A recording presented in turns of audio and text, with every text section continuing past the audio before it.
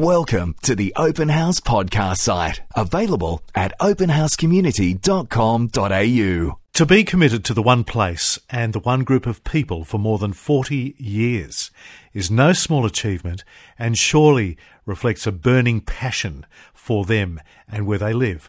My next guest fits that bill entirely.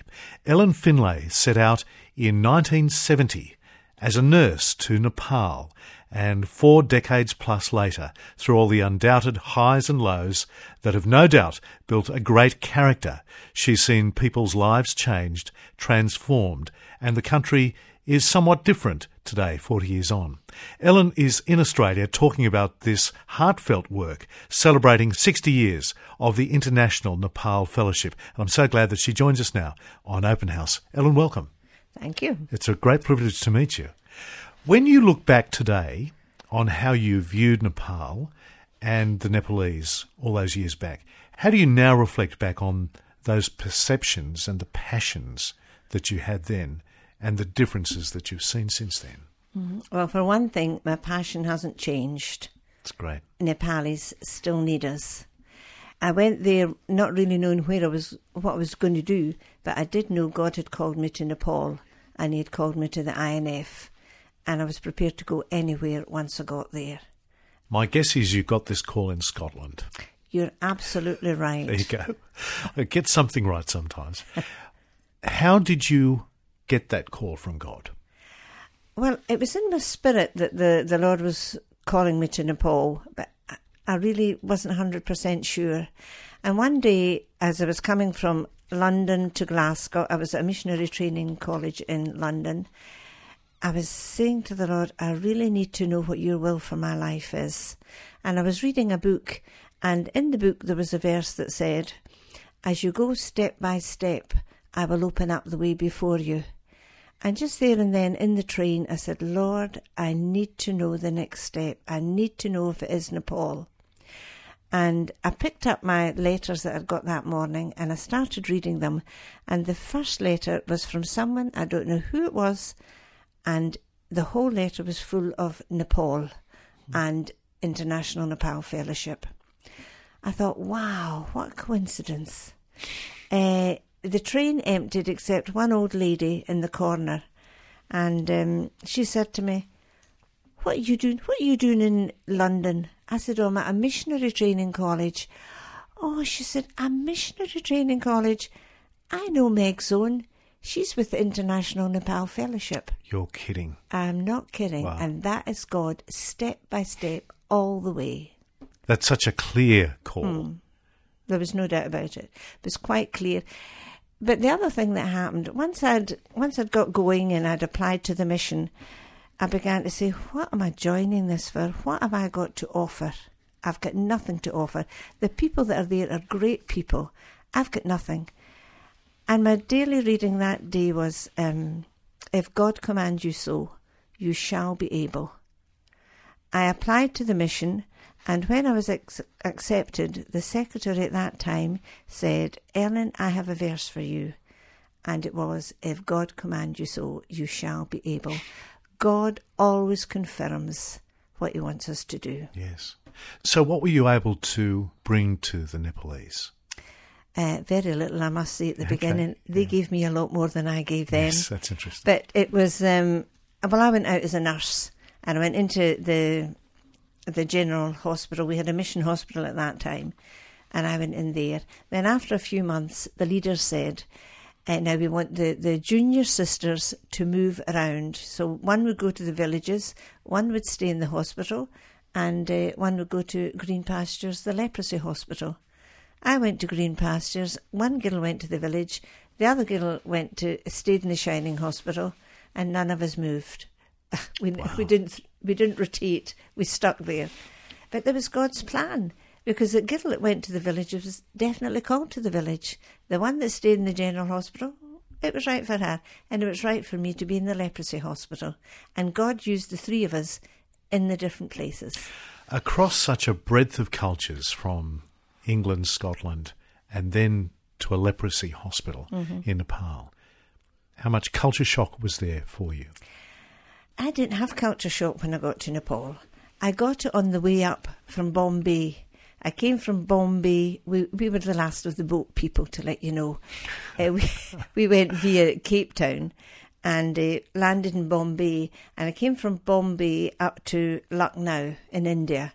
And when I got to Lucknow, our wagons had been unhitched with our stuff in it, which meant we had to go through and find out and to go to the station master. And when I was on the station, I saw a man lying on the ground and he was covered in flies. He was thin, he was emaciated.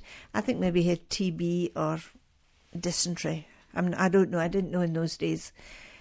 And I said to the friend that was with me, oh, we need to report this to the station master. This is terrible. Because we just come from the NHS, National Health Service in Scotland. Good service. So we went to the station master and we said, listen, there's somebody lying out there and he's very ill. And he said, I'll remove the body when he dies. And that was my culture shock. Thereafter, when I got to Nepal, I took a deep breath because I thought, wonderful, I've arrived. What was going on in your mind when you heard those words from that station master? Disbelief. Absolute disbelief. I couldn't believe that somebody could be left on the platform of a station without care. But then when I got to Nepal, I realised it was possible. But by then, I had got my culture shock. How confronted were you with the plight of those in that leprosy hospital? I felt sad for them. I felt sorry for them because at that time, patients were left there. They got the treatment, but they couldn't get back to their villages. Even though we said they are no longer infectious, no harm will come to anyone, they could not get back. Wow. And we used to go to the head man in the town, well, in the whole region, and say, could you give us a certificate saying they're clear? And he would give them it. We would take them out to the villages, and the villagers would stone them. So we couldn't do anything. But we eventually made it. We got there, and now the patients get back to the village without any problem. That took a long time, though. Oh, it took a long time. Well, I was in leprosy for about 12 years, and it took those 12 years to push the whole way. But we made it in the end. What enabled you to cope with the unpleasantness and the distressing nature of their plight? I would say the love of Jesus. That's the only thing that can help you to cope with those things. Jesus' love, flowing through. Maria used to give them a terrible telling off, but they said, you still love us. Yes, I'm sure they saw that. Actually. They did, and that's the amazing thing. They did see it.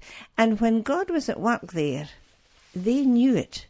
I mean, we didn't need to preach the gospel to them. We played it out. We just were with them. I always remember there was a move of the Spirit in the hospital at one time. And a man said to me, could I have something? A patient asked me, could I have something for my headache? I said, of course you can. So I went into my office and, of course, forgot the headache. And about half an hour later, I went back and I saw the man. I said, oh, I'm ever so sorry. I forgot the aspirin for your headache. He said, don't bother. It doesn't matter because I haven't got it now. When you touch us, the pain goes. Wow. And that is God. And that's the love of Jesus flowing through us. I worked with a very good surgeon called Mike Smith. He's now an ENT surgeon. But at that time, he did tendon transplants for the claw hands and the drop feet. Mike Smith was leaving. And this patient said to me, get Dr. Mike to do my operation. Get Dr. Mike to do my operation. I said, I don't need to get Dr. Mike to do it. Another Dr. Mike will come. And he said, no, but that Dr. Mike's got the hand of God. Wow. And this is how we witnessed. So they knew where this compassion came Absolutely. from. Absolutely. You know, another patient said to me, I praise your God in heaven that you come. Now, we didn't tell him that our God was in heaven. And the other thing too, you know, people would come to the Lord while we were there. in the leprosy hospital. And, of course, they wanted a Bible. And we didn't need to witness, because one patient would be reading, as Nepalis do, they read out loud, Jesus said, I am the way, the truth, and life. And they read it out loud, so everybody hears what's going on. There's no secret. There's nothing. No. Nothing hidden. No. You could have been a person without compassion, though. Not in Nepal. If you went there without compassion, you wouldn't last a year. You wouldn't last 6 months. You needed to get back out. It would wear you down. And we saw health people coming in, not to INF, not to International Nepal Fellowship. We saw people coming in to do good works. Good works is not enough. It's got to be Jesus. What would wear you out? Seeing the need and not knowing how to cope with it. Not knowing that the Spirit of God moving in you out to these people. You couldn't do it on your own. It's not a physical thing. It's not a mental thing. It's only Jesus. And we saw it time and time again. People would come, but without Jesus, it doesn't work. So after 12 years in the leprosy hospital, where then in Nepal? Well, I was asked to go and open the government accident and emergency and outpatients department. I went there and I loved it. And did I know God working there? Wow. I could write a book, but anyway, I won't. You should. It was absolutely wonderful there. One doctor said to me, Ellen, this patient is not for me. This is your patient. And he was thought to be a psychiatric patient, but he wasn't. He was demon-possessed. And the doctor knew that demon possession was beyond psychiatric care. It had to be Jesus. One day I was standing and I felt God speak into my spirit, and he said, what about the people in the remote areas? And I thought, what about the people in the remote areas? Well, my colleague Mike and myself, the ENT surgeon, the two of us decided to go and have a camp, an ear camp. 2 hours on the vehicle and 4 hours walk. And we went there and we were inundated with patients, absolutely inundated. And why would they not come? Why would they not come to the main hospital? Well, we haven't got any money. We need to sell a buffalo or sell our land to pay the costs. We can't afford that. So they would rather be sick up in the hills. And we decided there and then, from now on, get out. And that's what we did. We got out, and God has supplied everything we have needed. We don't have a big donor, but personnel, finance, equipment, whatever we have needed, God has supplied. You know, he might prompt me, buy this. Usually in my quiet time, I get prompted, buy this. And I'll say, buy that. I haven't got that money. But we will buy it, and God will supply the money. There must have been setbacks and frustrations, though. Tell me about it. No, it's just not that rosy, is it? That's right. Well, there are setbacks. But the wonderful thing, the biggest setbacks come from people. But when you know it's God-given, when your vision is God-given, the setbacks will go, and whatever you need will come in. The setbacks come. We couldn't move because of the terrorists at that time. We couldn't move because of the terrorists. That was a setback for us. But God made a way.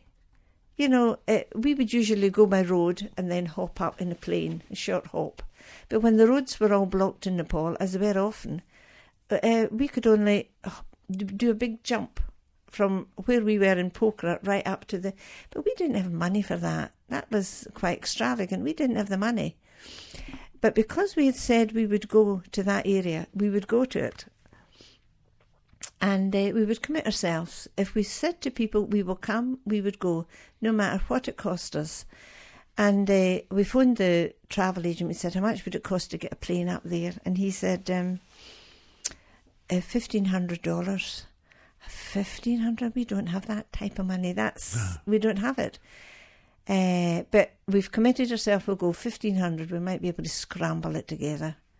He phoned me back 10 minutes later. He said, oh, I'm sorry, you need 2 planes. It's $3,000. Now, that was a big hole for us. Yes. But, you know, God is faithful. When we hear him and obey him, he supplies all we need. I'm walking along the road with the ENT surgeon, and she said to me, Ellen, do you know the National Health Service in the UK will give £2,000 if you can put a good project forward? I said, oh, really? Well, let's go for it. So we got the £2,000. Wow. Plus all the money we needed come in. Hearing God, obeying him, and he does the rest. It must have had its dangers, though, from that kind of flying to the terrorists to the disease that you've seen so up close and personal. Dangers, well, we've always seen the Lord getting us out of dangers, without fail.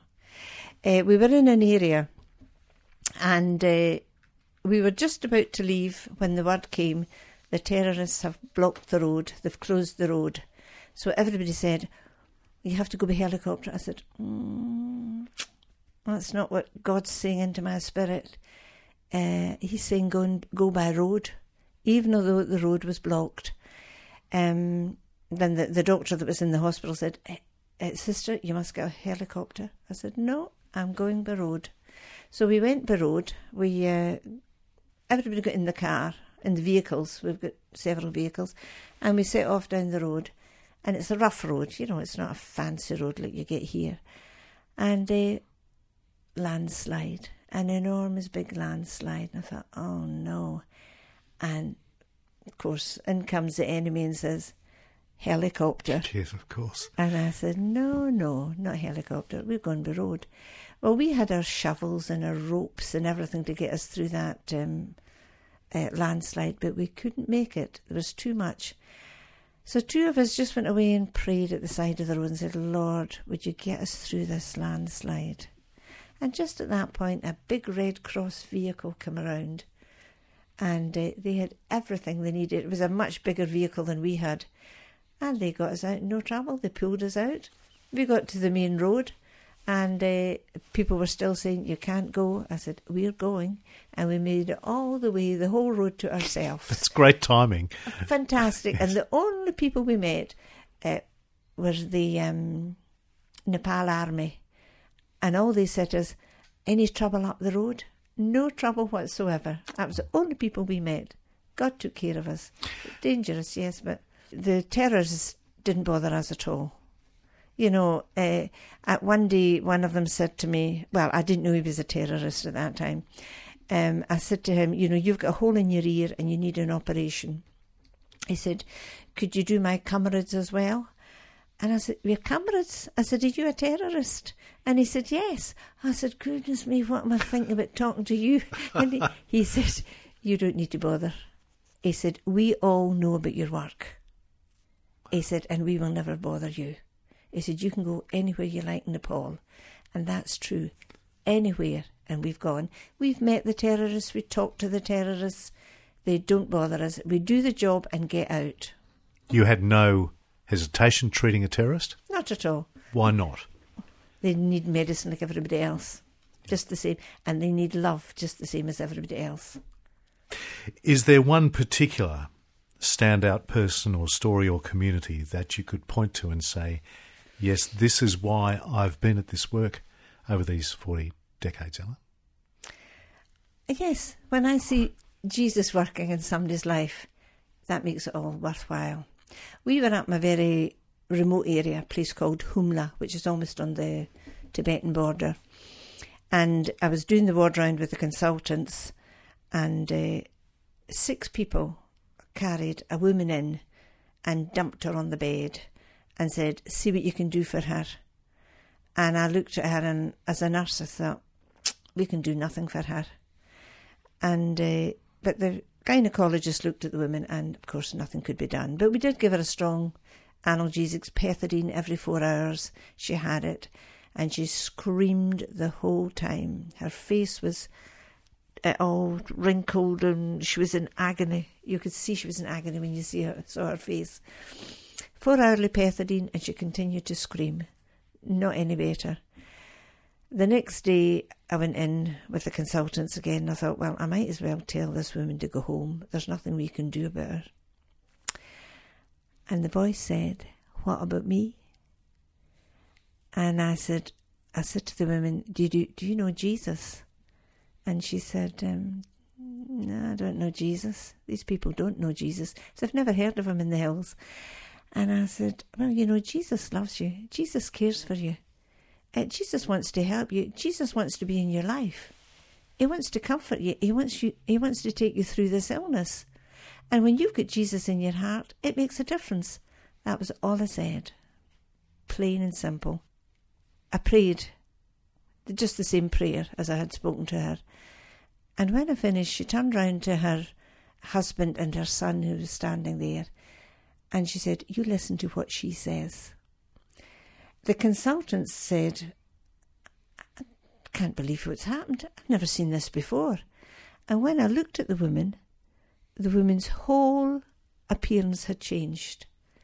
The pain, the agony, the tightness in the face had all gone. And here was a woman lying relaxed in Jesus. All that day she didn't need any care. She didn't need any painkillers. She just slept, got up, she ate. She wasn't unconscious. She was still conscious. The next morning I decided I would go in and tell her, you can go home now. We can't do anything for you. I went in the next day and the bed was empty. I said to the other patients in the bed, where is she? And they said, she went home. She went home with her husband and her son. When I see that happening, that makes all the roughness of travelling, the roughness of sleeping, the roughness of being in the hills worthwhile when we see somebody coming to Jesus. There's such power in that work. Oh, power in the name of Jesus. Ellen Findlay, it's my absolute pleasure to meet you and to speak with you on Open House. And I'm sure everyone who's heard you tonight thinks exactly the same. Thank you so much for joining us. Thank you. We hope you enjoyed this Open House podcast, thanks to Christian Super and Real World Technology Solutions. To hear more from Open House, visit openhousecommunity.com.au.